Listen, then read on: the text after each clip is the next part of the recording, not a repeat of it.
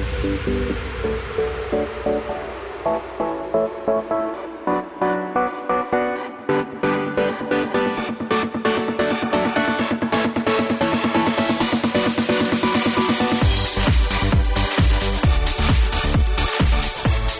afternoon, everybody. Welcome to the Matt Townsend Show. I am your host, Dr. Matt Townsend, your coach, your guide on the side. Welcome to the program.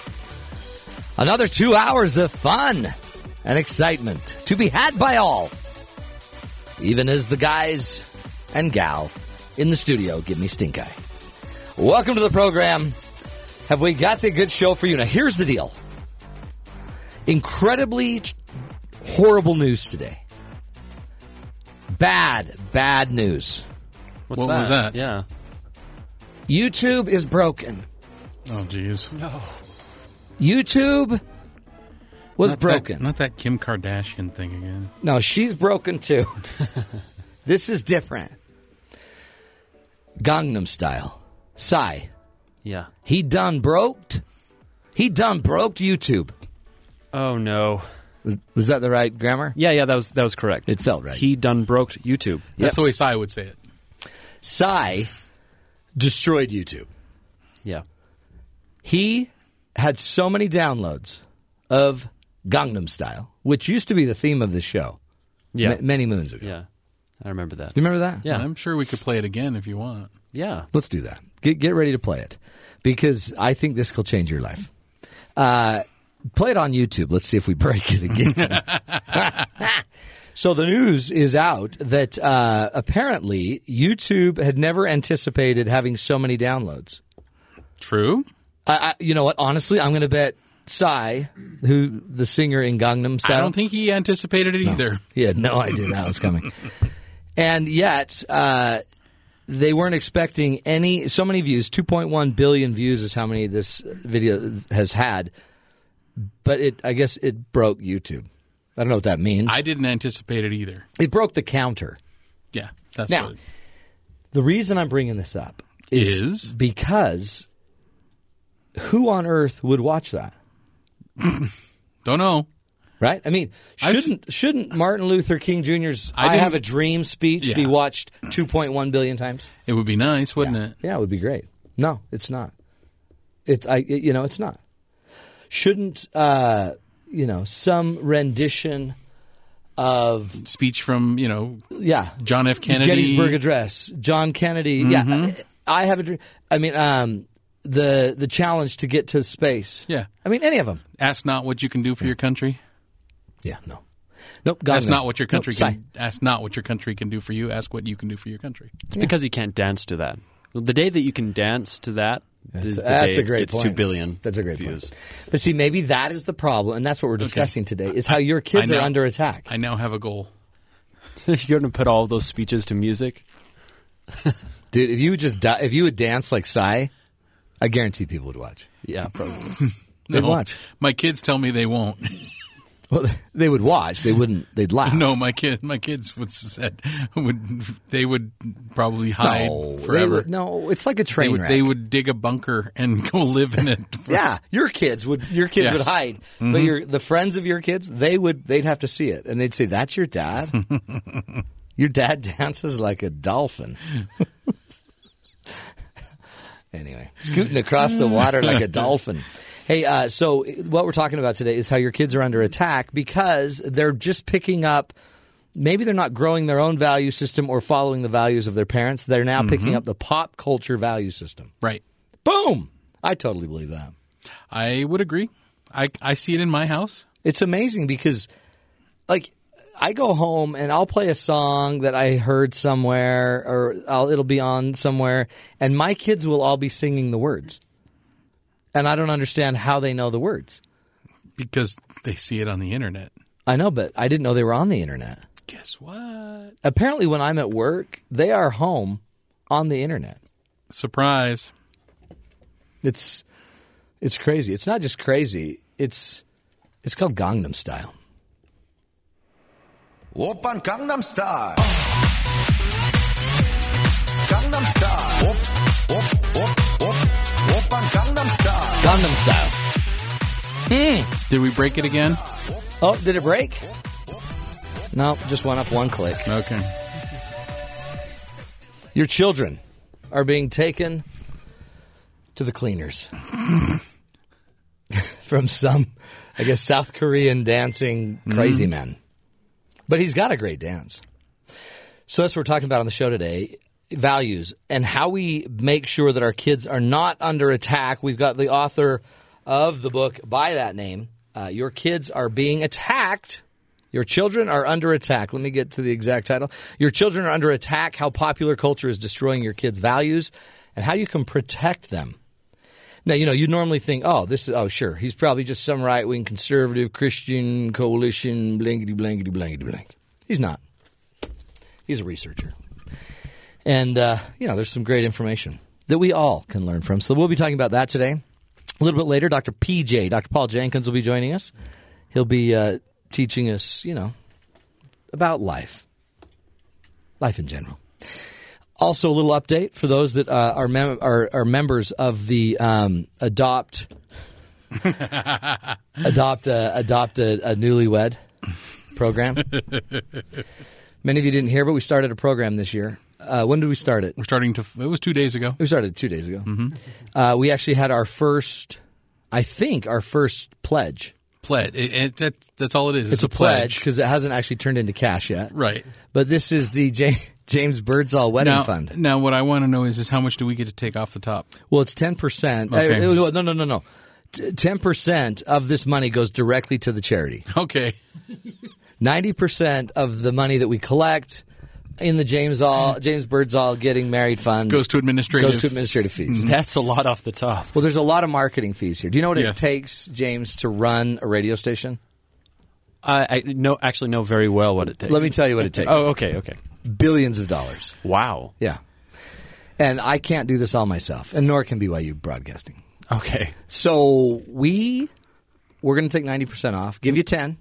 Well, when you put it that way, 90 is very fair. Totally fair. I think that's very, very fair. Don't you think? Yeah. I mean, it's just really, it's a tithe. It's a tenth. That what I would be receiving. That's what you receive. Okay. Is a tenth. Yeah, that makes sense. Well, glad you appreciate it. Anyway, our first donation to the fund. If you want to give us some money for this fund is basically to make sure that James can buy a ring. James had a lot of money saved to buy his wonderful friend, Mikhailovich, a ring.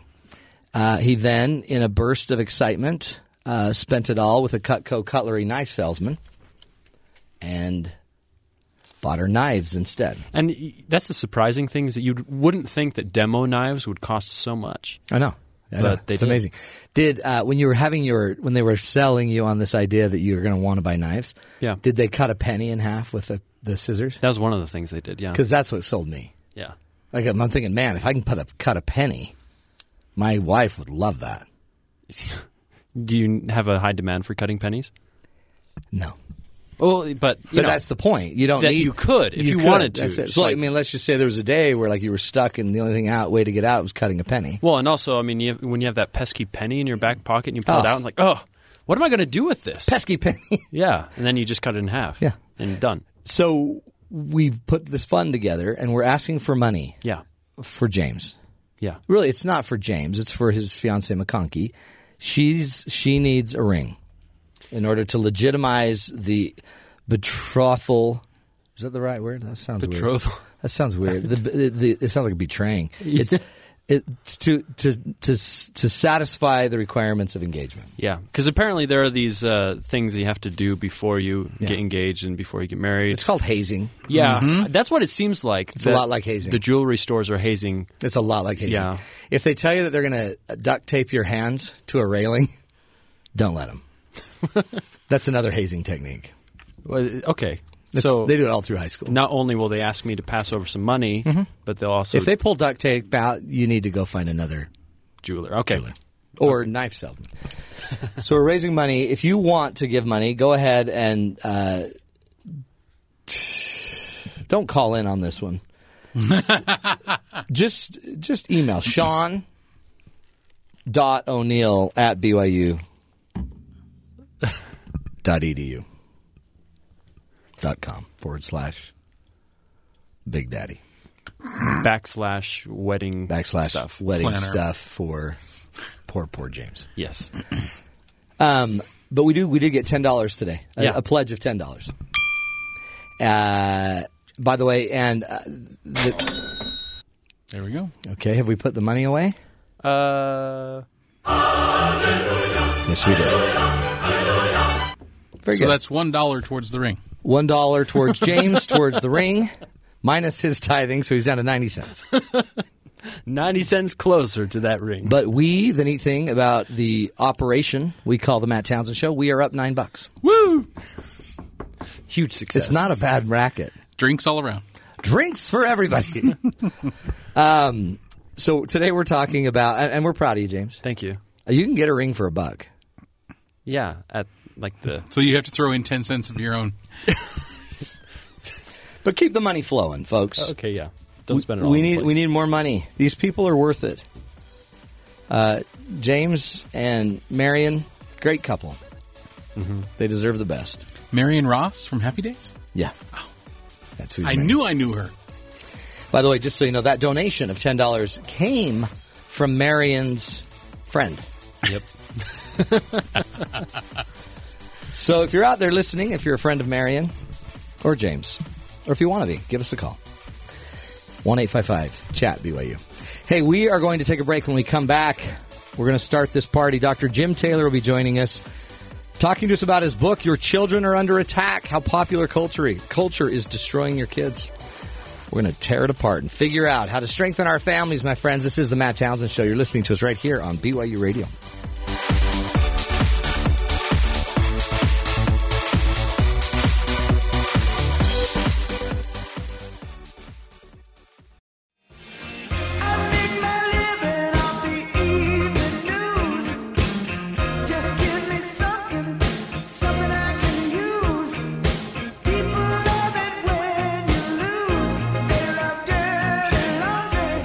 Welcome back, everybody. Who doesn't love dirty laundry?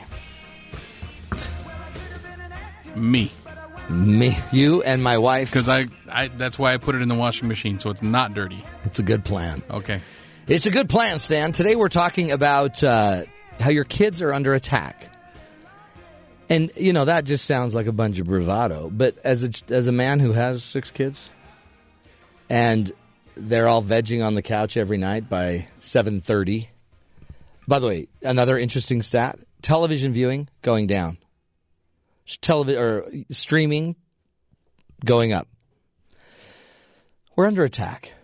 And the attack is simply maybe an attack on our value system. Because there's a lot of stuff that maybe certain, media leaders may be teaching your kids that you don't necessarily buy off on, that you don't care about.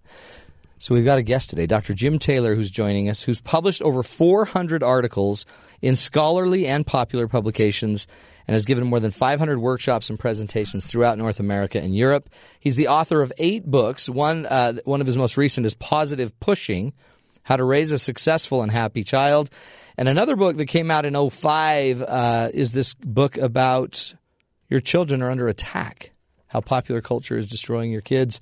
He's been on the Today Show, World News. He's been everywhere. And today, he's on the Matt Townsend Show. Dr. Jim Taylor, welcome to the Matt Townsend Show. Thanks for having me, Matt. Great to have you. This really is, I'm sure you heard, Gangnam blew up YouTube. Our kids are, somebody's watching that. So apparently we're willing to go to the YouTube kind of mentality. Is it really destroying our kids? All this pop culture, all this... Yeah, let me share 2 thoughts on that. First of all, when people talk about popular culture, it is traditionally thought of as being an expression of the popular views of people. But these days, popular culture is no longer popular culture. It's now manufactured culture by big media, by big companies, big data, who really only care about one thing. Do you know what that is, Matt? What? Money. Money. Filthy Making lucre. more money. That's right. Yeah, and they will say anything and do anything to make more money. Now, and think about values. Now, values unfortunately have gotten a bad rap in our society because they've been attached to all these hot button political values. Yeah, right. But when I talk about values, I talk about the ones that I don't care where you live, what your faith is, what your politics are. We can all agree on. Compassion, responsibility, respect, hard work, all these things. And I think that is where our children, yes, and our families are under attack by popular culture. I think because you're onto something. There's really like 4 or 5 main media companies that are running, 80% of the media, I'm assuming. So if their end in mind is, money, it's a different game. You know who I think of? Paul Harvey. When I grew up, it was about Paul Harvey. And now I'm sure he was making great money. But he wasn't necessarily, I don't think, run by some big conglomerate. He was still writing his stuff. It was still his head, his thought, his heart, his mission. And yet nowadays we have these big companies that are churning it out, and I totally agree with you. I think there are more values that we can all agree on than fight about. And that's really why I wanted to have you on. What do you think, do you think parents... And is it just parents? Because, a lot of people are just 30-year-olds that, to me, are still drinking from the same well. Yeah, and ultimately it's parents' responsibility. I don't want government to tell me how to raise my kids. And I have 2 young girls, and schools, they can help. But bottom line, it's up to parents to make the decision about what their children are exposed to. And I happen to think that most parents aren't aware of the messages that their kids are getting, because otherwise they wouldn't be allowing their kids to be exposed to these things, at least in such an invasive way. Give us some examples. You can always see it. If your kids are on the internet long enough, they're going to run across stuff. But where do you see it's a little more pervasive, or the marketing's more aggressive towards them? Well, in terms of advertising, for sure. Advertising is meant to manipulate. It's meant to ingrain messages. It's meant to tap into our children's most basic needs, which are self-esteem, to feel good about themselves, to feel attractive, and to be accepted. And so if you look at everything related to kids' clothing or technology or food or sodas, it usually shows attractive young people having a good time with that product. I just saw Coca-Cola. One of their new lingos is open happiness. Open happiness? Really? I'm sorry, but having a Coke might taste good for some people, but A, it rots your teeth, B, it increases the chance of obesity, and C, it will not make you happy. I'm sorry. See, that's an interesting illusion. If only I had a Coke, and then I could be happy. But I guess really we've all been sold the Coke line. Coke, it makes you happy for years. And then all of a sudden, we just had a deal that happened in Provo, Utah here about a year ago. A mom went in to just a store, and she saw that they were literally, the clothes for these teens were so sexually driven and sexualized that the models wearing them, you're thinking, what? Is this what we're teaching our kids, is that you've got to look like that and wear it like that, and that's the sign of attraction? And so I think you're onto something. And again, I guess this is probably not a new argument, is it, Jim? It's not a new argument, and some might say it's an old school argument. But the fact is that I want my kids to have good values, and I don't want them to be exposed excessively to messages that aren't consistent with the values that I want. Yeah. And in our culture, and an interesting question is, I grew up with popular culture, and there were the Beatles. They were so out there because they had such long hair, and then the rock group Kiss. And there's always been this, quote, pop culture and this whole rebellious side. But I think what has changed, both qualitatively and quantitatively, is technology and new media. And how it's delivered, huh? Exactly. It used to be that our house was a semi-permeable membrane, that the only thing that got in from the outside world was maybe cable TV, or before that, antennas, the three networks. But now, the home is this incredibly porous membrane where kids are constantly bombarded. You might have seen the research. Kaiser Foundation research found that kids spend 7.5 hours a day on average in front of non-school related screens. This means that popular culture is influencing them almost all that time, whether it's through ads or YouTube videos or music or movies or television streaming or through the set. And so it used to be that the vast majority of the messages that kids got from their family, houses of worship, school, sporting activities, cultural activities, were generally pretty positive. Yeah. But now I think that the vast majority of the messages that kids are getting these days are not healthy. And that puts parents in a very tough situation where it's hard to do it alone. That's right. Unfortunately, they sort of have to. And it's interesting because, as you know, BYU Broadcasting, our goal is to create good, high-quality content that is safe and values-friendly, and not even like specific religion-friendly, but just general values of goodness. But what's interesting that I'm finding anywhere on the internet, you can create the good quality program on YouTube or whatever, but then there's still so much around it. There's so much marketing around the imaging and the content that you're providing that in the end, it's not even the content per se. It's almost the brand. It's the marketing and the branding sometimes that surrounds the good content. And that's something we don't have as much control over. You know, you hand it off to the media companies and they take off. Yeah, and I think what's really unfortunate is that good values, good people don't sell. You look at all the TV, whether it's the Housewives of, whichever city that's struggling. Jersey Shore. Right. Don't even get me started on reality TV. But these expose kids and people to just what I consider to be the worst values: greed and materialism and spite and meanness. I think it's just horrible. I'm with you totally, Jim. We're talking with Dr. Jim Taylor. Go to his website, drjimtaylor.com. Couldn't be simpler than that, drjimtaylor.com. Great information and ideas about all of his books, but the book we're talking about today is Your Children Are Under Attack. When we come back, we're going to give more ideas, more tools to help us, find the good in the world and, for heaven's sakes, find the values and protect our families while we're at it. You're listening to The Matt Townsend Show right here on BYU Radio.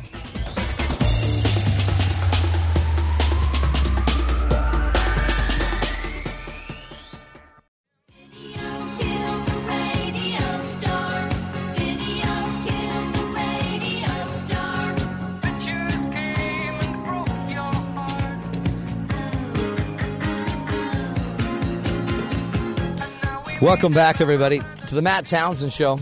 Video killed the radio star. YouTube killed the video star. And Gangnam killed the... No, the video star killed YouTube. That's true. That's true. And then Gangnam took over. And now we are all stuck with Gangnam Style. Welcome back to the show, my friends. Today we are talking about your children and their value system. And...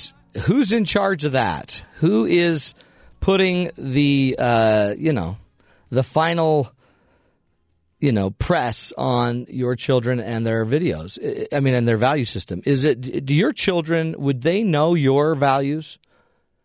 Have you taught them what your beliefs are, your principles? Or are you going to just allow, 7 hours a day of TV, YouTube, internet, all of the stuff going on to influence your children? We've asked Dr. Jim Taylor to join us from drjimtaylor.com. He's been writing on this subject and many subjects like it forever, on parenting, on raising children, on our values. 400 articles that are scholarly and in popular publications, 500 workshops, and one of the 8 books he's written is called Positive Pushing, How to Raise a Successful and Happy Child. And another book we're talking about today, Your Children Are Under Attack. So, Dr. Jim Taylor, welcome back to the Matt Townsend Show. Very good to be back. So is it, is it a culture? I feel like... I don't know. I feel like we push and push and push on our kids in so many different ways. And I'm just wondering if is what we're going through just an American cultural issue, or are we seeing this kind of globally? What's happening with us? Well, I think that two things. First of all, we are pushing, I believe, the wrong things on our children. We're pushing the need for success so unrealistically, and I think it has to do with a lot of the economic uncertainty. But so much of parents' energy now is focused on ensuring that their kids are successful, that they've taken that energy away from instilling good values in them, making sure that they're good people. Yeah. Okay. Yeah. So that's one thing. The other side is this a purely American phenomenon? No. It comes with affluence, and it comes with the pervasiveness of popular culture, Western culture, technology, the internet, being suffused into all countries. Yeah. And I wrote a blog post not long ago that our revenge will be our exported popular culture, where, for example, in China, obesity rates of heart disease have been growing significantly as a result of the incursion of American fast food, American consumption becoming being something that they envy and that they want to have over there. Oh, wow. That's just sad. But, I mean, you can see it. I mean, really, all of a sudden, you can go to – I had a friend that was just in Guatemala, and he's like, you won't believe how much they know through YouTube. And not everyone has it, but it's out there. That's our great export. And the sad thing is that our culture, can also be our values and our principles. I had a friend the other day talking to me about the greatest generation. And then he asked, do you think our kids will be like that? And I think not. I mean, I think they're great. And I think, honestly, in many regards, they have potential to do much greater things than even maybe we did, but not if they're not rooted in the values.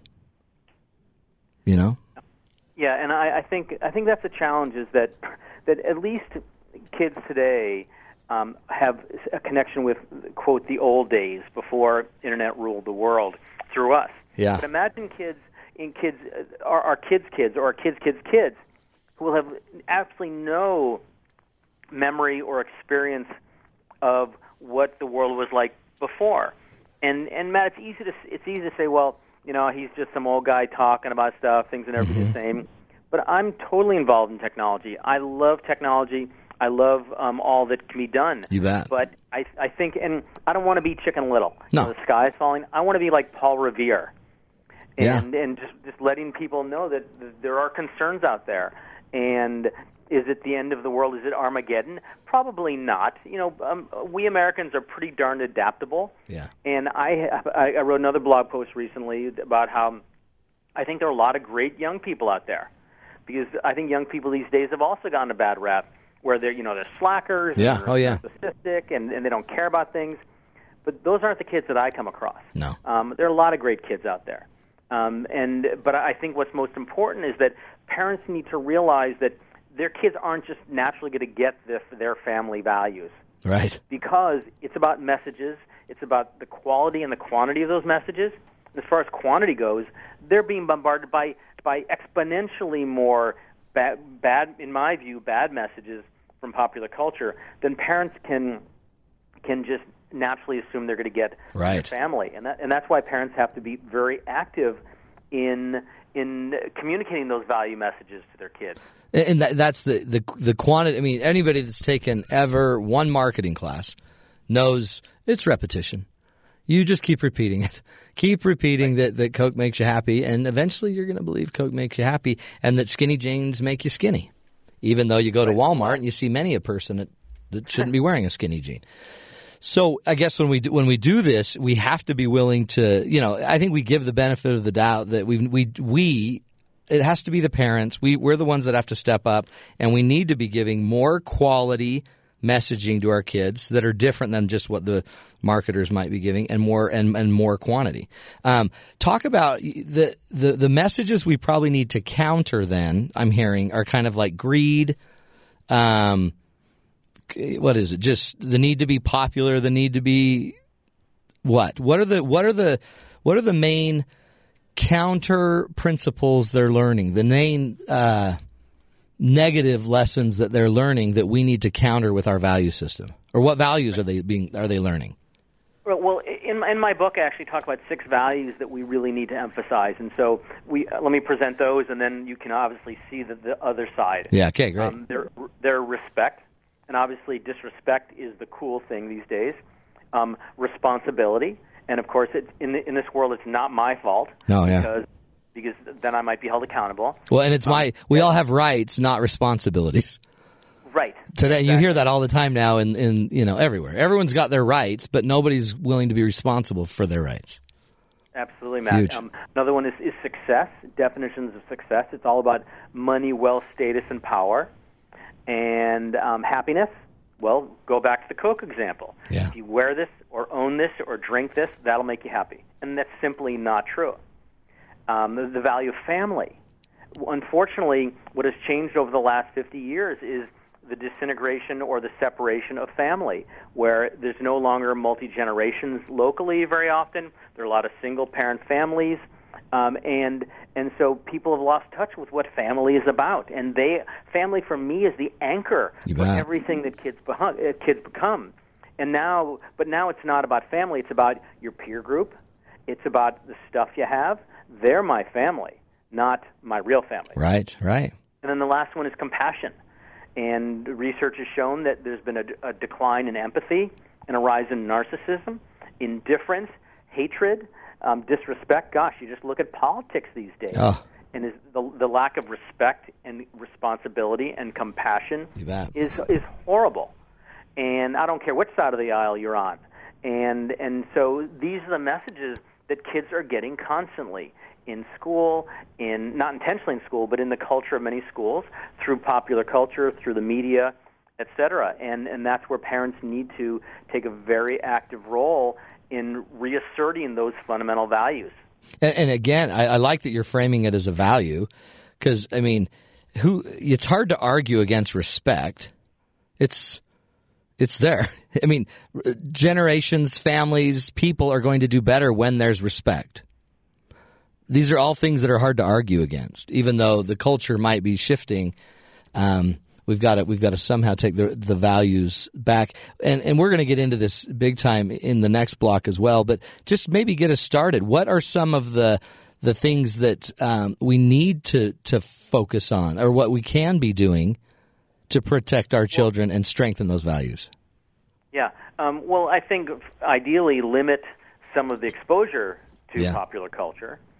Educate kids about the messages that they're getting from popular culture, so they can still watch some show for its entertainment value, but not believe the junk in it. Yeah.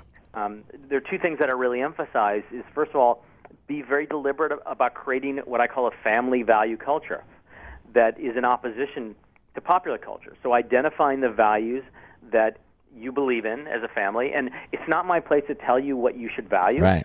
But what I can tell you is that there are some values that I think we can all agree on, and that make sure you communicate those values very clearly to your kids. So the family value culture is one, and then creating a community value culture. That is, create a world around your children that can act as a bit of a bubble. And that's neighborhoods. Those are, again, houses of worship, schools, sports activities, cultural activities, any kind of social interactions that kids have. Make sure that the people that your kids are around are supporting your values. Yeah.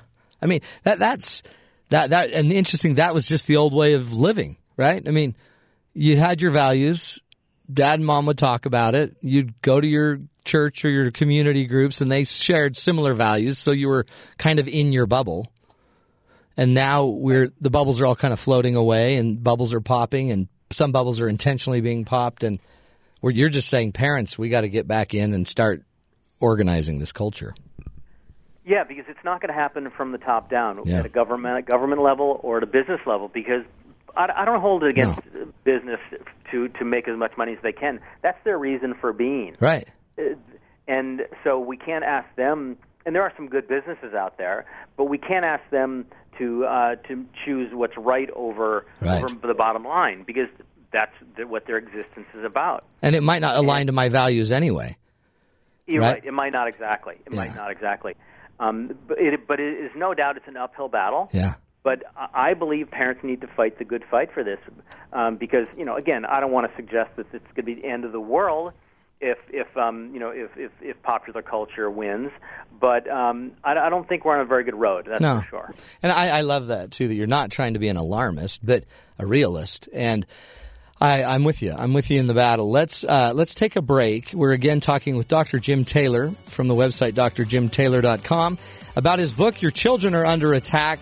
Really, go check out that website. Wonderful tools there and ideas to help you get through this. To not just freak out, for heaven's sakes, but let's start working it out. Let's start creating better lives, better families. Let's talk about our values with our kids. All of that and more, my friends. We're going to take a break. When we come back, more tools, more ideas to help you through this attack. This is the Matt Townsend Show right here on BYU Radio.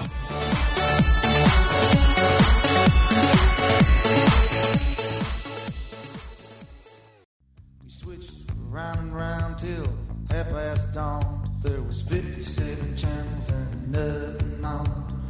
57 channels and nothing on. 57 channels and nothing on. Welcome back, everybody, to the Matt Townsend Show. Is that really what it's called? 57 channels and nothing on.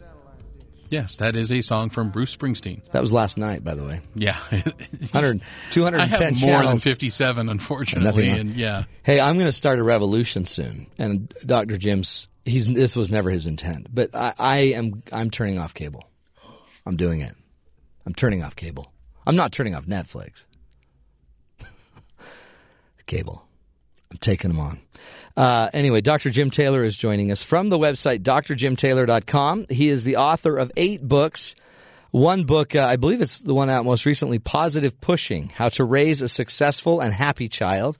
He also has written the book, Your Children Are Under Attack, and is teaching us today, again, not to worry. No, the sky's not falling. However, there's a lot of people pushing on the bandwidth of your children's brains, and there's a lot of, I think, messages getting in that may not be aligned to your values or your family values. He's here to teach us about why we need to watch out for that, how to watch out for that. Dr. Jim Taylor, welcome back to the Matt Townsend Show. Great to be back. It's been fun talking to you. A little clarification. Yeah. I'm actually up to, your information, your bio is a little bit old. I'm actually up to 15 books now. Holy cow. And my latest parenting book is called Raising Generation Tech. Ooh. Prepare your children for a media-fueled world. That's huge. Now, it's very much tied in with our current discussion because new technology and media is what has given popular culture such power these days. You bet. Oh, I'm sorry. The Raising Generation Tech that's interesting, especially because we aren't necessarily from the tech generation. So you're raising somebody that has just kind of an inherent knowledge base that we weren't necessarily born with. Right. We are digital immigrants, as they say, and children are digital natives. That's why I feel like a fish out of water. Yeah. And by the way, Matt, we don't have cable or satellite in our house. We do have Netflix, of course, and we stream occasionally. Yeah. But that's one way we control the spigot. And you survived. And our kids love to play outdoors. Yeah. And they love to make things and sew and build stuff. See. And I think it's a beautiful thing. I do too. And you know what? I kind of also, this is just the passive-aggressive side of me, I like to stick it to the cable guy. I just like to know that, hey, I'm not writing that big check anymore. Ha! It's a great thing. It really is a great thing. That new book I'm dying to go read, Raising Generation Tech. Because when I think about, it really is, it's a process of getting down to your values. Some of the values you talk about are respect, responsibility, success, happiness, family, compassion. How do we do this? So, I mean, one thing you're saying is turn off the volume, turn off the flow of the tech in a way, and then I guess don't just demonize it, but instruct, educate, teach your kids what they're watching.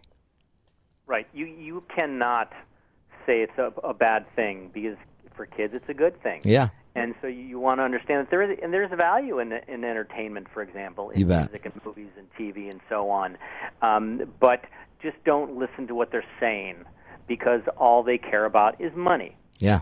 Yeah. And then to sit down with your kids, and you can do this at a very young age, and say, this is what we value most. And weave that into your family's lives. There's so many good ways to teach respect, whether it's by looking at examples in the media, by showing respect to your kids, showing them how to respect you, and same thing with the other ways. Well, some people do believe that one definition of success is to make a lot of money, but there are other definitions of success. Yeah. Such as doing something you love. And so these are the kind of conversations you want to have with your kids. And so you get to show them that there is another way of looking at the world, because they are looking through the world through this lens of popular culture. And if that's what they see, that's what they're going to believe. No, I love it. Show them. You need to show them that there's another way of looking at the world. And in fact, I believe a healthier way, and the research shows that it's a healthier way. That people, for example, there's a researcher from the Midwest who's done wonderful studies on what he calls the materialistic value orientation.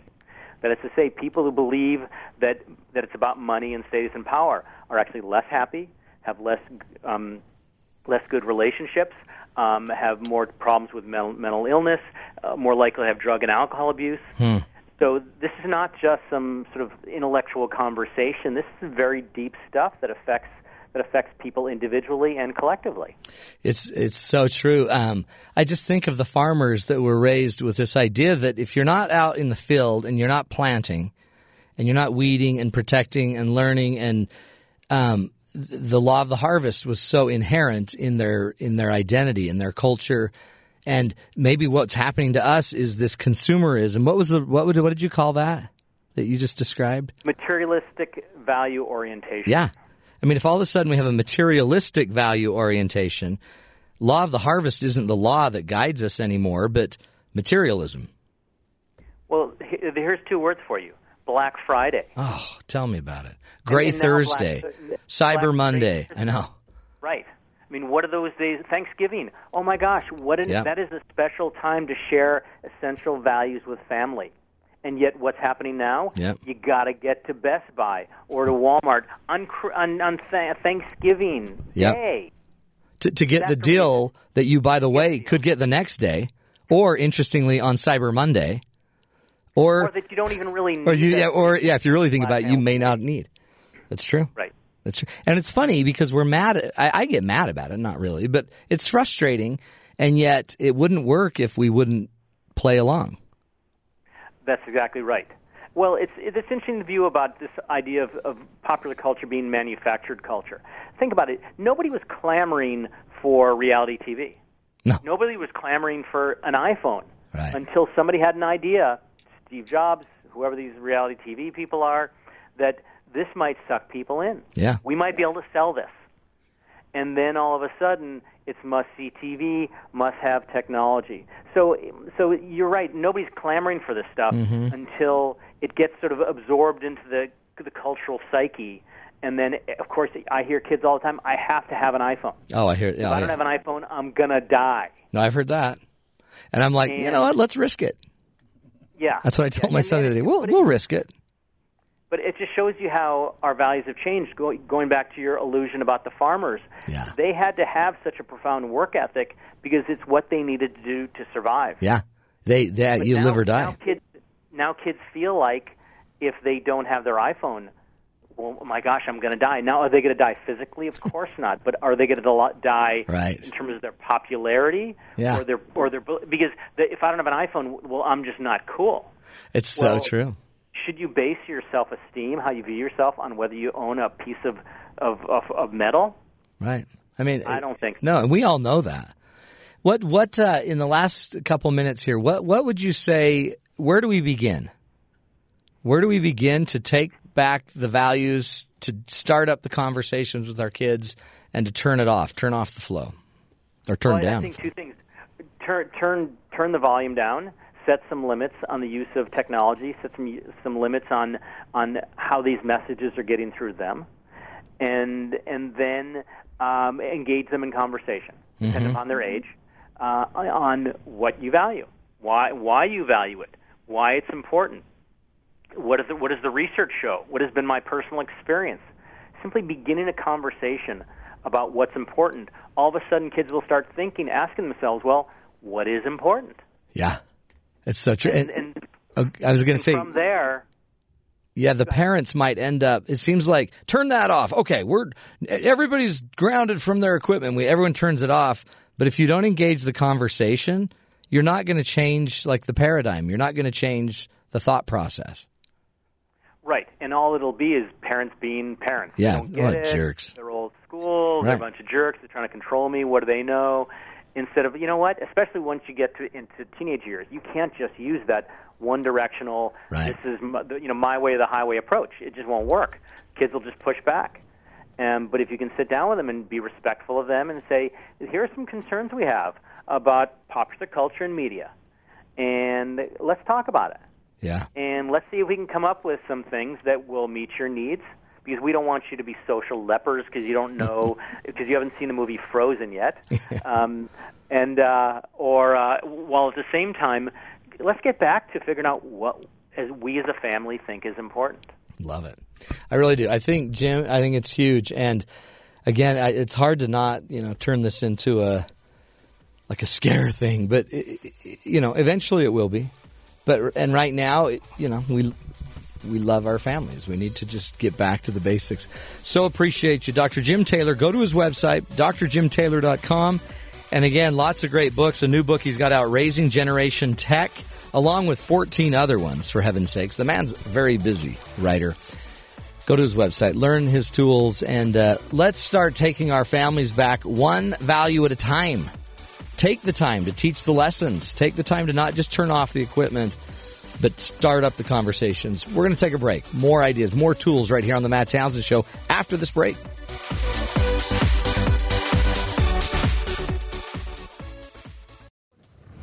It's my life, it's now or never. I ain't gonna live forever.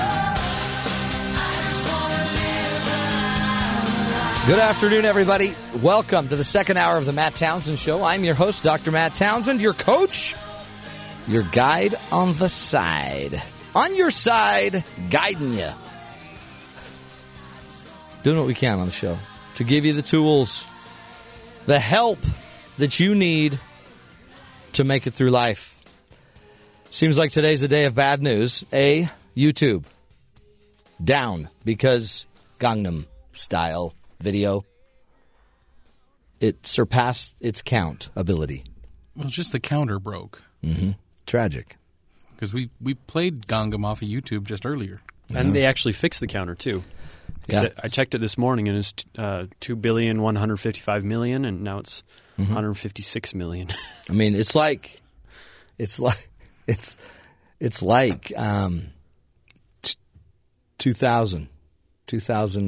what was it? 2001. The Y2K thing? Yeah. Oh, yeah. Oh, okay. The bug. Yeah. See, that's what should have happened on Y2K.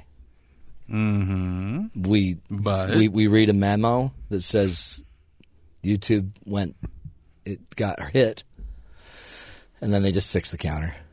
And now we got to go another 2 billion before it gets hit again. Yep. So that was bad news number one. Bad news number two on the show today. This is hard, but for those of you that are left-handed, I'm just going to shoot straight with you because I am. This would be my dad. Okay, this is your dad plus a lot of other people. Here's the bad news. A new study by Harvard University economist says lefties generally make less money than righties. Really? Yeah. That's discrimination. I know. But, lefties make less. And by the way, they also may be worse off in other areas of life, too.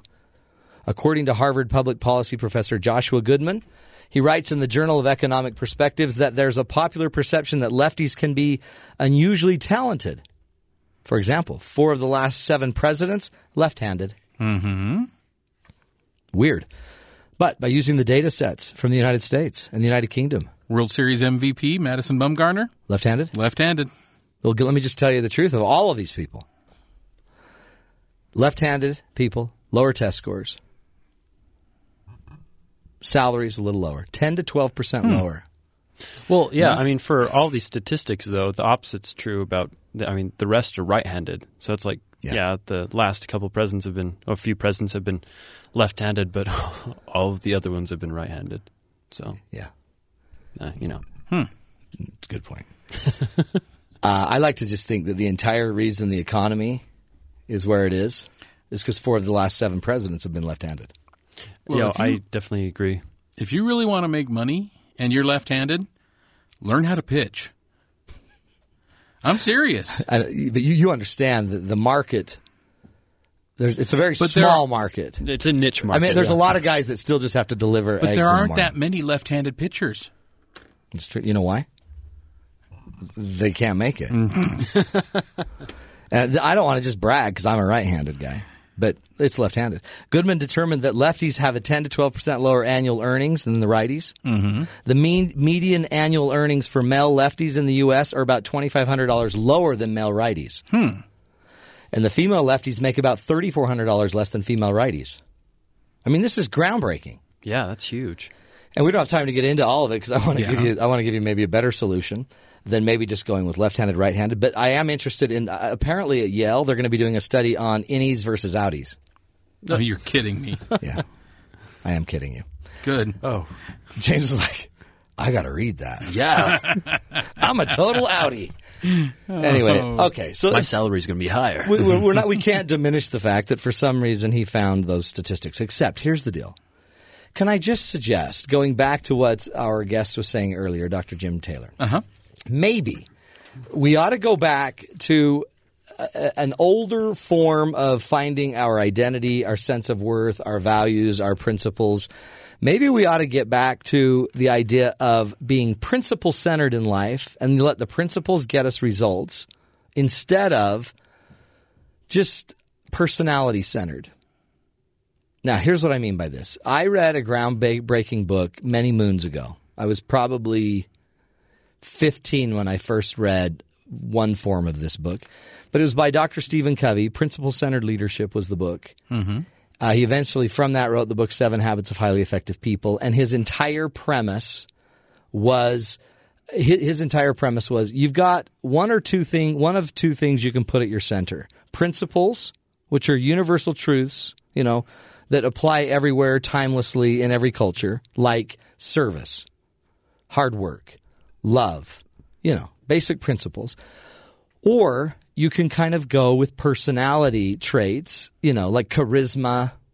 We read studies on the show all the time about people that have more hair. Apparently they're not necessarily more successful. People that shave their head, are more successful. Daddy Warbucks, for example. Mm-hmm. It's from a play. But in the end, and Stephen Covey talked about this big time in his research, personality ethic versus character ethic, and he had studied many hundreds, not probably hundreds, about 100 years of research in what makes people successful.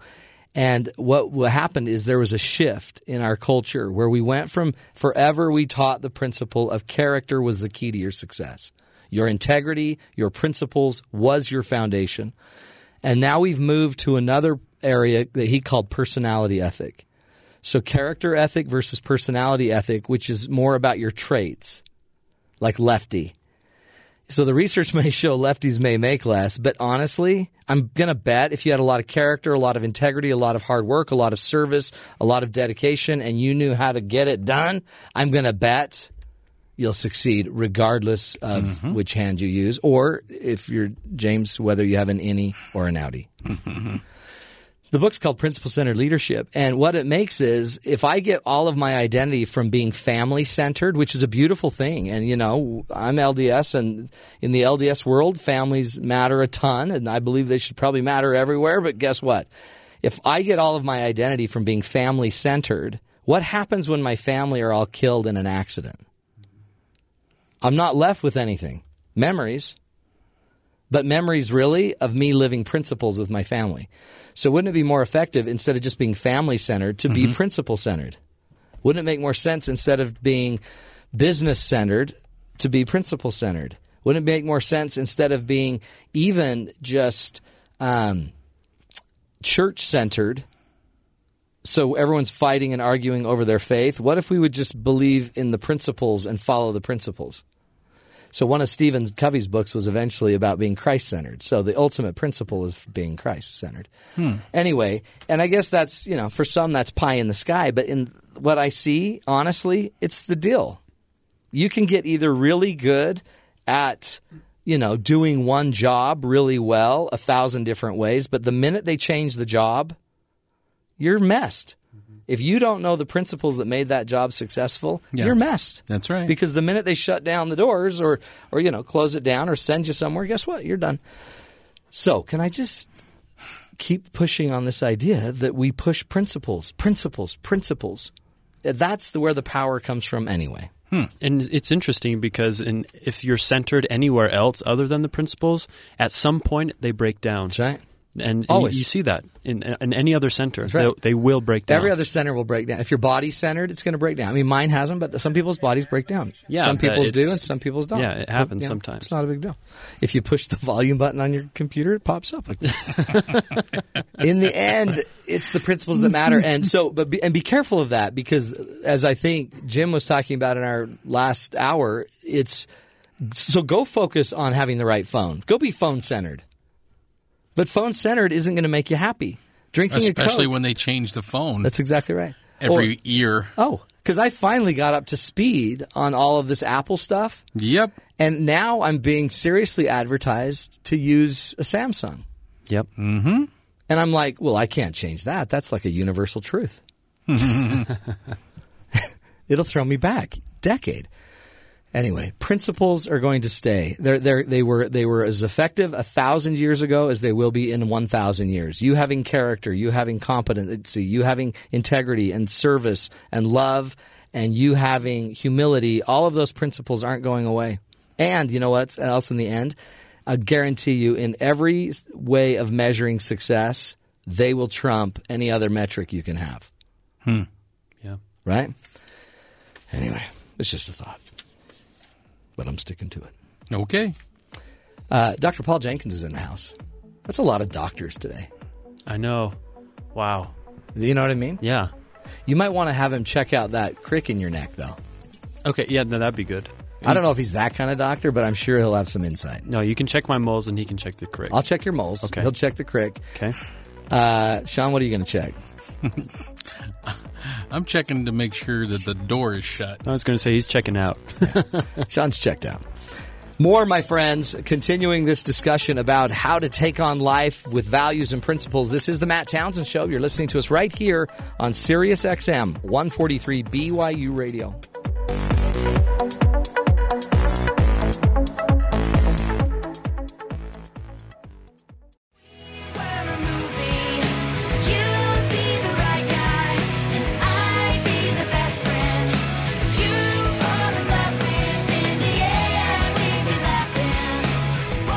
Welcome back, everybody, to the Matt Townsend Show.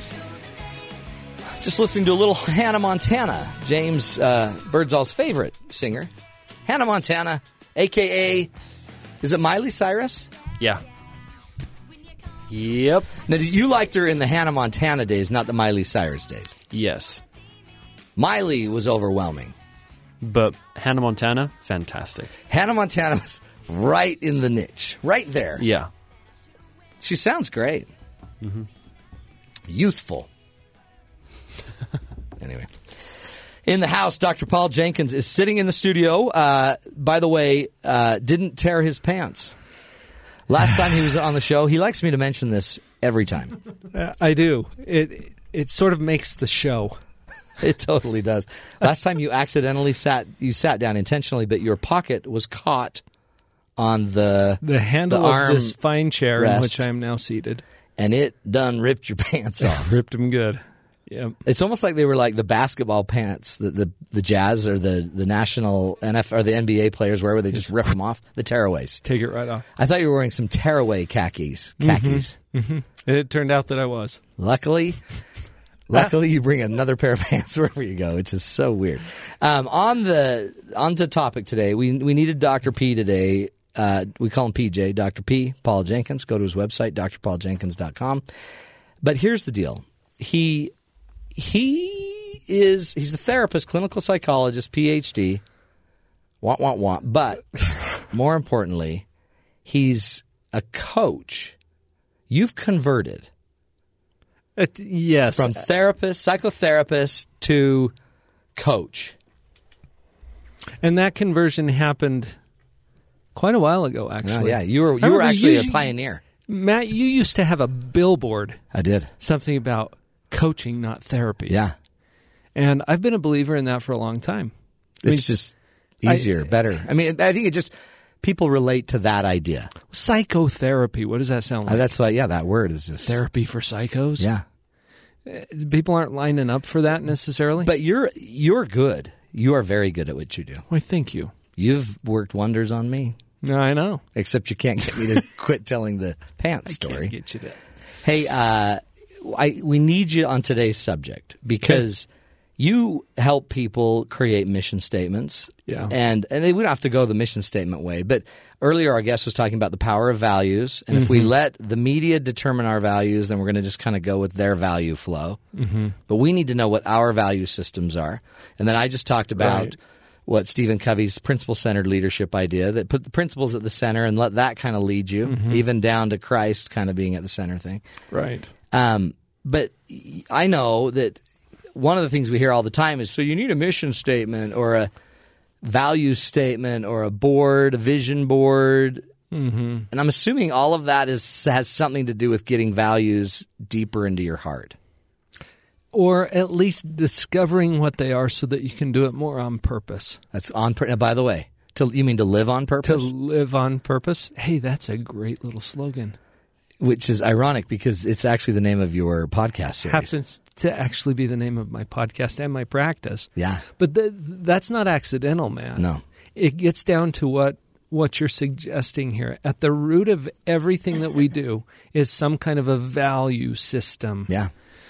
I say value system, but really it's just a set of beliefs or values that you hold somewhere inside of you, and you're not always aware of them. Yeah, in fact, sometimes you have no clue. Exactly. But they were like maybe handed to you just culturally or by your grandma. Yeah. And then that becomes the operating system or the background behind everything that we do. So we're speaking English again today here on this show. We do it every time almost. And you don't really even notice that because it's such an automatic part of how you understand that we're going to communicate here today. And you don't think, hey, okay, Dr. Paul's coming in. I need to speak English Focus to him. on English. No, it just rolls automatically because that's part of the template. And your values are very similar to that. But you're saying a lot of our values, we don't even know what they are. We don't even know how we got them. Now, you can become aware of them just like you can become aware of the fact that we're speaking English. Yeah. But it requires a little bit of intentional focus and drilling down to, okay, what are these values? What is really important to me, and why do I do what I do? I love that because then I guess that helps you change your plans, change your game. If you know what your values are and they're intentional and you've thought them through, then change is not as big of a deal. Or even if you don't want to change it, at least you understand why you're doing it. That's cool. Which adds more meaning to life. Can humans really think about, can we really evaluate our thinking? Because what would we evaluate it with? Well, it's called metacognition. It's that ability to think about our own thinking. And that seems weird because we'd use our thinking. We'd use our thinking to think about our thinking. Yeah. Yeah, it gets a little circular. That's weird. But you can. But absolutely you can. And then I guess it seems like if you go 10 yards deeper into metacognition, which is probably, but if you go deeper into your thinking, it probably allows you the next time to go even deeper. I'd buy that. You know what I mean? Sure. But if you never go there, you never go there. And then you're just, I guess, being driven by beliefs you're not even aware of. It's like you're just being pushed by the wind. So look at why this would be important in a relationship, for example. Parent-child relationship or a marital relationship. To be able to articulate the why gives a lot of power to a parent, for example. You tell your kids all the time, don't do this or do that, or, barking out instructions. And a common response of the kids is, why? Yeah. Don't ask why. Now, usually they're not even asking a question. They're just protesting the instruction. It's a whining. But there's a reason why the why question comes to our mind all the time. We want to have a solid reason for the things that we're doing, and the values are what provide that. If parents could articulate those values to their children, that puts the children in a position where they are more likely to not only comply with the requests, but to have a more solid foundation that they're basing all of their decision-making on from that point forward. Do values change? Like, what I valued when I was 8 is probably not what I value today. Right. Unless, there's certain things I valued when I was 8, like, I don't know, being nice. Mm-hmm. But I also valued G.I. Joe. Right. Right? Remember the G.I. Joe when you could rub his hair off? Do you remember that guy? Yeah. Oh, he was my favorite. And so some of our values, it seems like, are actual principles, and some are just placeholders, maybe. I don't know. Well, and there's a little bit of a difference when we're talking about something we value versus a value that we hold. That we hold. And I think because that's the why. If I got to know the why, to fight about the why of the G.I. Joe, is different than fighting about the why of the principle of service. Right. So you're saying you got to make sure they're tied to not just things you value, but because I think that people throw that in there. The word is the same, but it carries a different meaning. Teach us there, yeah. Yeah, so we're talking about that more core principle. And the thing that those two things have in common, those two concepts have in common, is importance. Yeah. Is this important to me?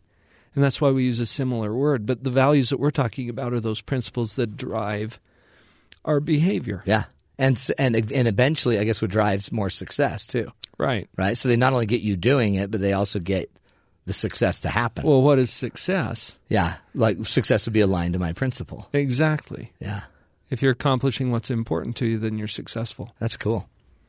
See, and we're running out of time for this first segment. But how do we get to it? I need you to teach us after how we get to that. And what do you do if you're in a marriage where you've got your values, I've got my values? Mm-hmm. Do they always align? Because it seems like a lot of fights I'm a little weird are there. this way, Matt, because I believe that everyone has the same core value. Yeah, universal kind of value. And I call it the feeling. Oh, I remember this. I talk about this in my book. Yeah. The feeling. And we describe that in different ways. It's success, it's happiness, it's peace. But everybody's doing what they're doing to achieve that feeling. James calls it yum yum. That's another way that it's commonly described. Is it? Yeah. That's a common description? At least here in this studio. Yeah, I told you it was common, Matt. A lot of people call it yum yum. Did you know? What, you don't? No, I don't call it yum yum. Yeah, even when he says that to me, I can't look at him. It's just awkward. I just have to look away. You know that James he's on the road to getting married. Uh-huh. It's a long road. But he's on the road. And he found Awesome. a friend, a girlfriend. That is an upgrade from last time I was here. Yeah, it's huge. Oh, yeah. Yeah. She's wonderful. I met her. She really is wonderful. And she's real. I didn't know she was real. You fully approve as well. Yeah. Oh, yeah. Of course. I mean, I want to talk to her. I feel bad for her. Yeah, still doesn't know her name, even though he met her. I know her name. Well, her name's Milanovic. Mm-hmm. Milena. Michaela. Something. It's an M and an A-ish name. Montana. Just stop right there, man. Okay. So are you listening, James? Yes, Because he's going to teach us about yum yum. perfect. I love yum yum. Dr. Paul Jenkins is going to help us figure out how to get the feeling, and from that, we'll probably be able to derive the principle and the value. That's what we're shooting for. More with Dr. Paul Jenkins from drpauljenkins.com. And you got to go check out his podcast, liveonpurposeradio.com. Yep. We'll take a break. We'll be back. More right here on the Matt Townsend Show.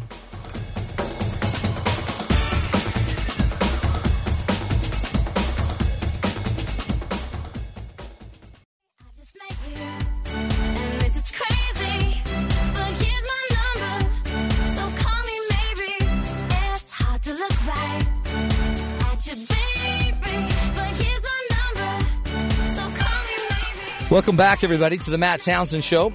Today we're talking with Dr. Paul Jenkins. That, by the way, is your girlfriend's name, James. Maybe. Maybe. Yeah, maybe. Is that her name? Maybe. Maybe. Maybe's her name? Maybe. So it is? It's not? Her name's Maybe. At least that's what she wants you to call her. That's what she also said when he said, will you marry me? Just kidding. I'm just pulling your leg. Oh, the hilarity. Never gets funnier than that. That is as funny as it gets. But now it's time to get serious. Back to seriousness. Dr. Paul Jenkins is in the house. He wrote the book. What's the name of the book again, Paul? Pathological Positivity. You got it. It's a great book.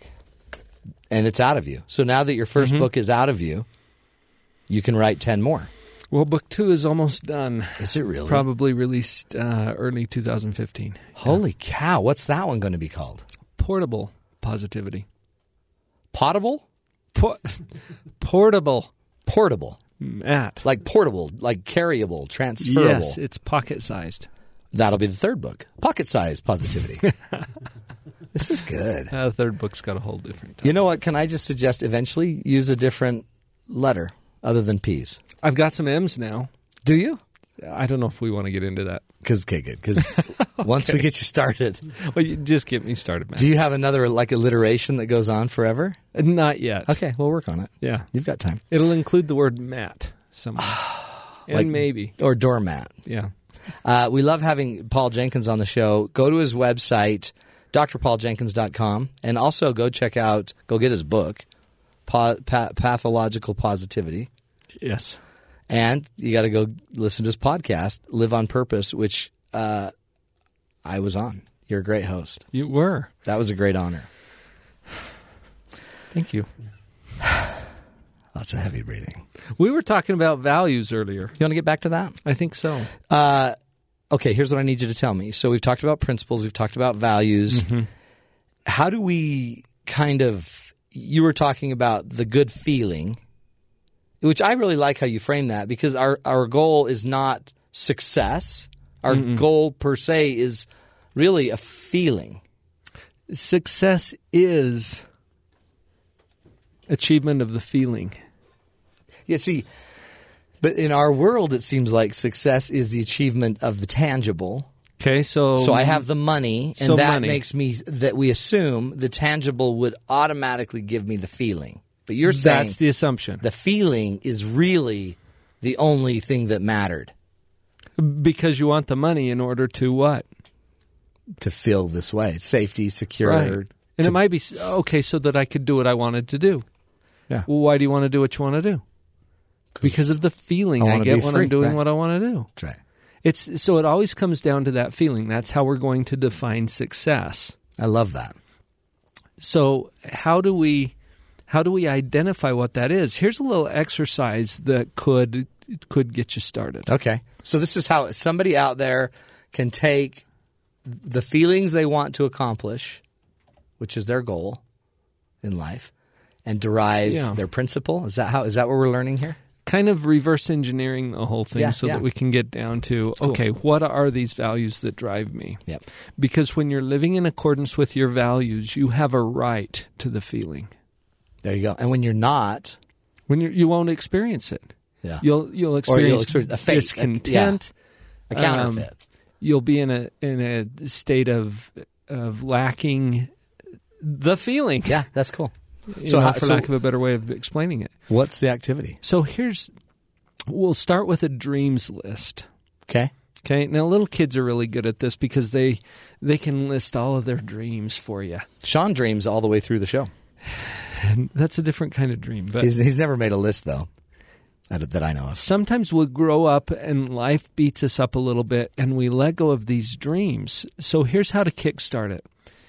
And write this phrase down if it helps. If I had unlimited time, money, and support from my friends and family, these are the things that I would do or have or be. Okay, so we're taking away all of the limitations. I would do that, but I don't have the money. or my family doesn't support me. I don't have the resources for that. If I had unlimited time, money, resources, and support from my friends and family, here's what I would do, or be, or have. And then just turn your mind loose on that. And just go. There are no limits. So if it occurs to you that you'd fly to the moon, put it on the list. Right. Everything is fair game. And doing that long enough that you just get the flow. Yeah, you're in that stream of consciousness. And it won't go on forever because you'll run out of gas at some point. But just dump it. Yeah. Put it all out there. Get it onto a piece of paper. What if your head's like, but that's unrealistic. Or, but that's selfish. See, there's no limitation. Just get here. it out there. Don't let your own head stop limitation. you. That's cool. Yeah. Now, as you get all of that out, you're going to start to see some themes emerging. Yeah. And it takes a little bit of practice because a lot of times the way we spend our time on a daily basis is driven by other kinds of values. For example, why do you go to work? Why do you show up for your job? Why do you get in your car and drive to your office or log on to the computer or whatever it is you do for work? Yeah. Why do you do that? Well, you have to make money. And for most people, it's that. It's, I need to make money. Well, why? So I can feed my family. Okay, so now you're getting somewhere. Now we're getting somewhere because that's a more fundamental value. There you go. Than your job is. Yeah. Okay, now maybe work is a value. I had a client today, Matt, who is, as far as finances are concerned, she's set. Set for life. Yeah, she's collecting interest on a huge sum of money that she's just living on her interest. That's great. Yeah, exactly. And she's feeling guilty about not going to work. I bet you asked her why. I certainly did. Because she doesn't need the money. So then, but there's something inside of her. What did she say? Well, we're starting to drill down to that. That's cool. For her. That's because she has unlimited money in terms of the way most people think about it. But her she's not feeling fulfilled because she has a core value of work. She wants, she believes in work, that you should be working, serving, and giving. It's not that she needs to have a job. It's that she needs to be eagerly engaged in some kind of a meaningful purpose that allows her to work and create value for people. And you know what's interesting? Look what's telling her that is the feeling. So you always start with the feeling, like the feeling is communicating some dissonance. Yes. So if you're feeling the negative feeling, there's a dissonant chord to the value. Right. And then you just basically have to ask why, and why does that bother you? And eventually she would get out of her that I need to be working or doing something, anxiously engaged. And it comes down to her value of being, and she has some specific ways that she wants to be engaged in productive work. And it doesn't have anything to do with money. It has to do with a mission that she has to fulfill the values that are core to her. Yeah. So we start by this wish list because that starts to clear up your mind from all of the clutter that has you telling yourself why you don't do things. Right. We're not interested in the reasons you can't or don't. Yeah. We want to just bust through those barriers and get to, okay, with unlimited time, money, resources, support, here's what I'd be doing. Here's what I would be engaged in. And it's okay to list things that seem selfish. Yeah. Because a lot of times they're not when we get down to the core value. Yeah, and that just might be our cultural idea that, that's selfish. Where it might be, but your principle is, no, it's taking care of them. There's some principle behind it. Yeah. That's cool. Now, once you get the list out, there's some things you can do to start to identify and isolate the themes that are coming up in your list. Yeah. So group those things together in a way that starts to make sense. Yeah. These things seem to be more entertainment oriented or what seems selfish, things I want to do just for me to enjoy this life. Yeah. But that's a value, enjoying life. That's one of the values that will drive your behavior. Some of them will lump together in the category of family, perhaps, or whatever it is. But starting to group those things together helps you to identify, okay, here are the basic themes that are involved, that are coming through when I really take off the barriers and start looking at where my heart is. It's so empowering because I could be stuck. Remember earlier we were talking about how do you evaluate your thinking except with your thinking. Mm-hmm. So I might be stuck without even knowing why I'm always angry. Like, why am I Sure. always mad? I just seem to always be mad. But by doing this, you might see where you're out of integrity or you're out of alignment. So maybe you're just out of alignment and that's making you mad. So going to work every day when it's not what you feel, you can't see how it's aligned. That one thought of getting all the way down the road, like you're telling us, could eliminate a problem that you don't even, like in your marriage, that you don't even know the cause of it. It could potentially. This is cool. The other thing that could happen there is you identify what those core values are. You might get up and do exactly the same thing tomorrow that you got up and did today with the feeling. Yeah. Because you know Instead why. of lacking it. Now you know why. Because there's purpose to it. You're not just going to work because you have to. Right. You're going to work so that you can provide for your family and make some dreams. So picture this in the context of parenting. And telling your child, for example, to get their homework done. Yeah. All right. That is like way down on the list of what they want to do, right? Yeah, totally.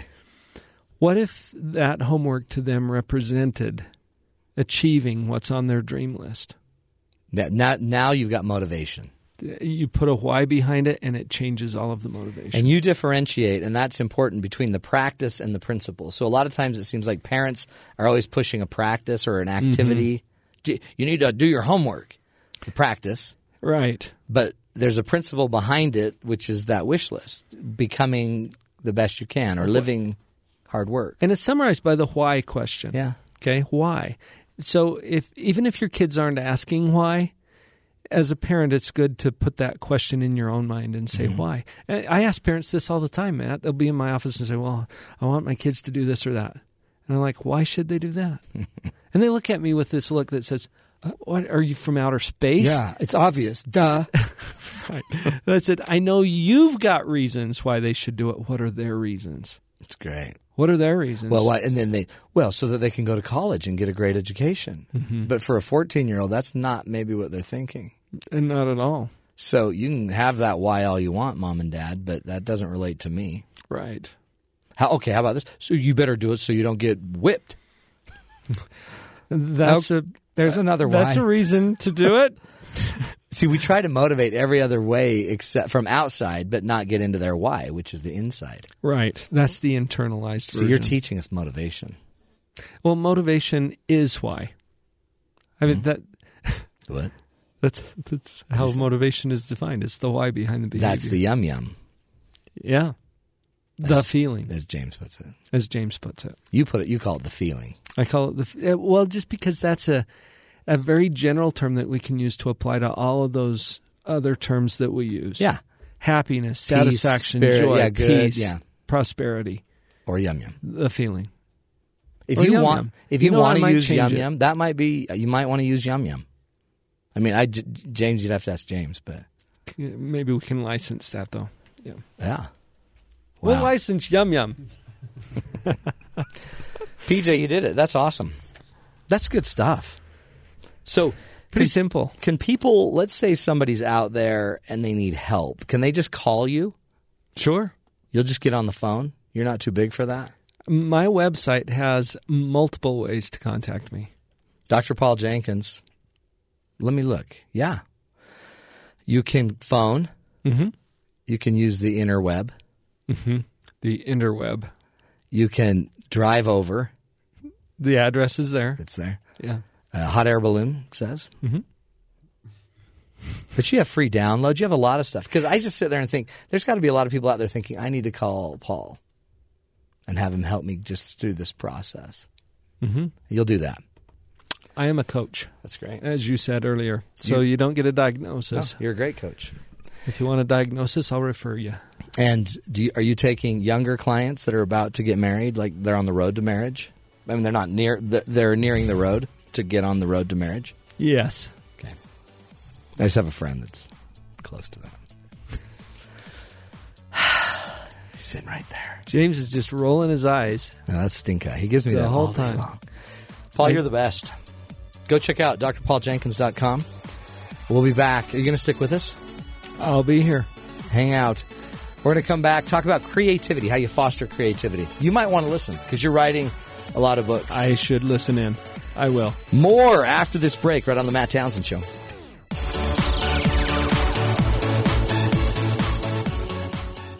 I'm on top of the world, I'm on top of the world, Been waiting on this for a while now.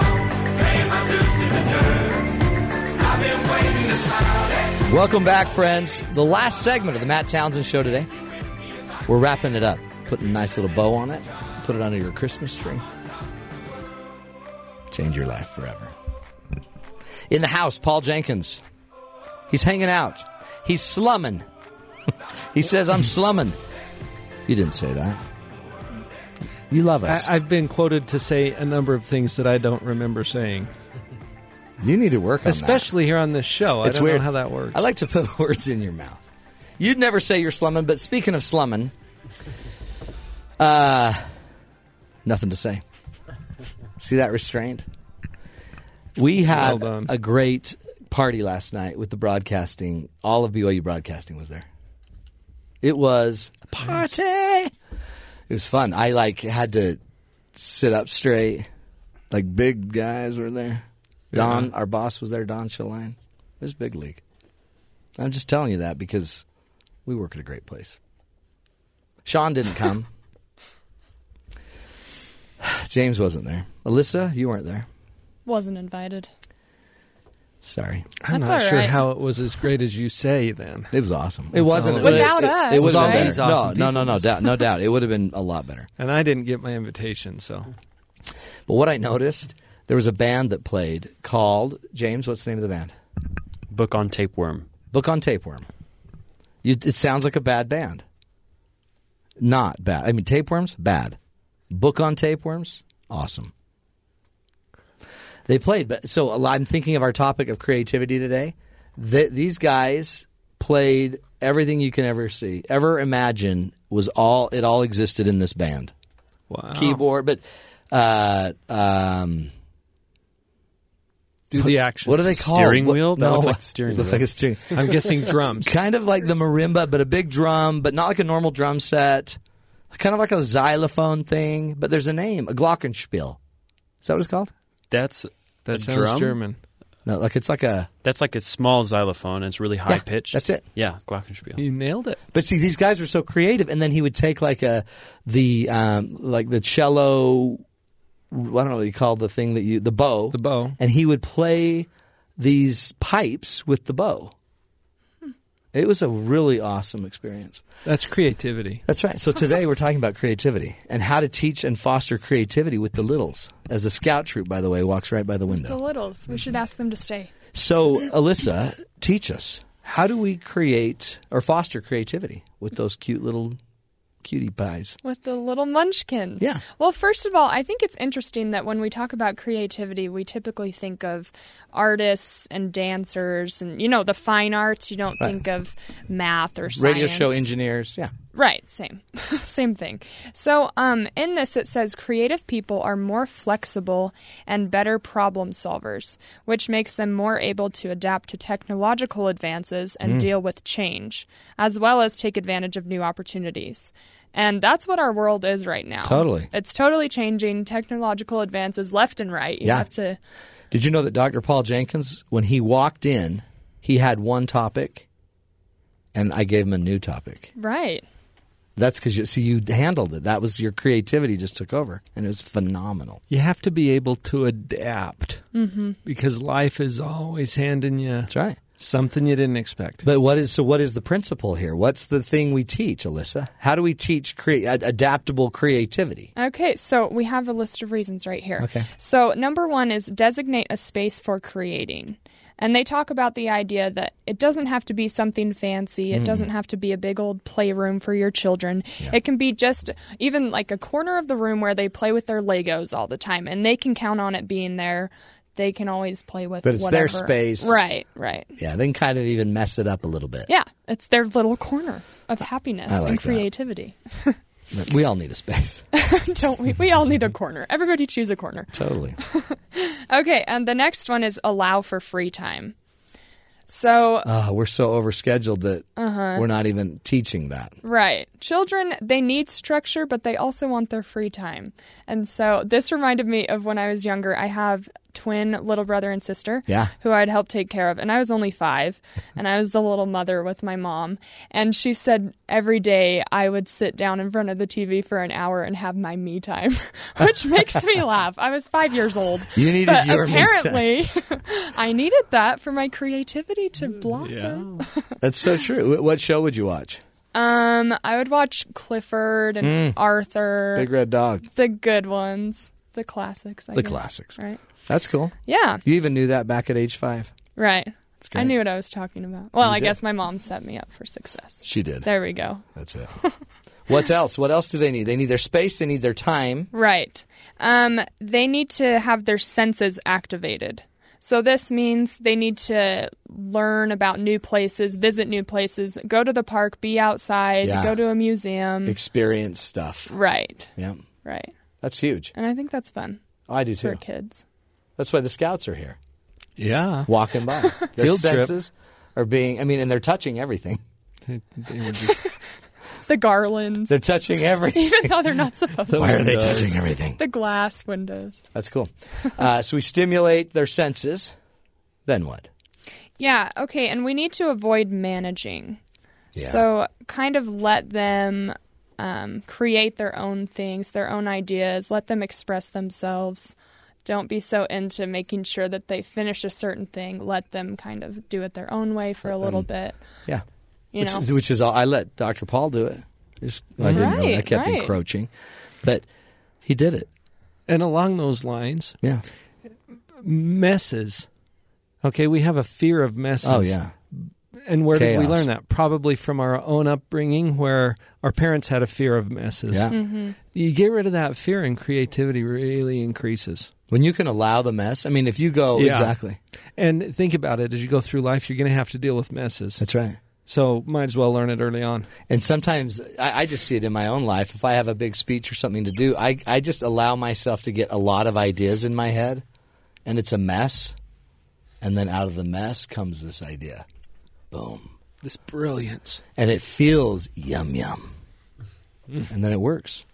Alyssa, thanks. Yeah, no problem. That was a good list. And James, we wish you the best in your pursuits. Thank you. Pursue the yum yum. Pursue the yum yum. And anybody that wants to contribute, send money. Dr. Paul's about to throw out 100 bills right now, I can tell. Oh, that's great. I'm excited. That's right. And Dr. PJ, thanks. Everybody got it? You got to go to his website, drpauljenkins.com. Thank you, Matt. You're the man, the myth, the legend. Here's a quote on the way out. Social media has given us this idea that we should all have a posse of good friends, when in reality, if we have one or two really good friends, we are lucky. That's by Brene Brown. Tomorrow we're going to have a best of show.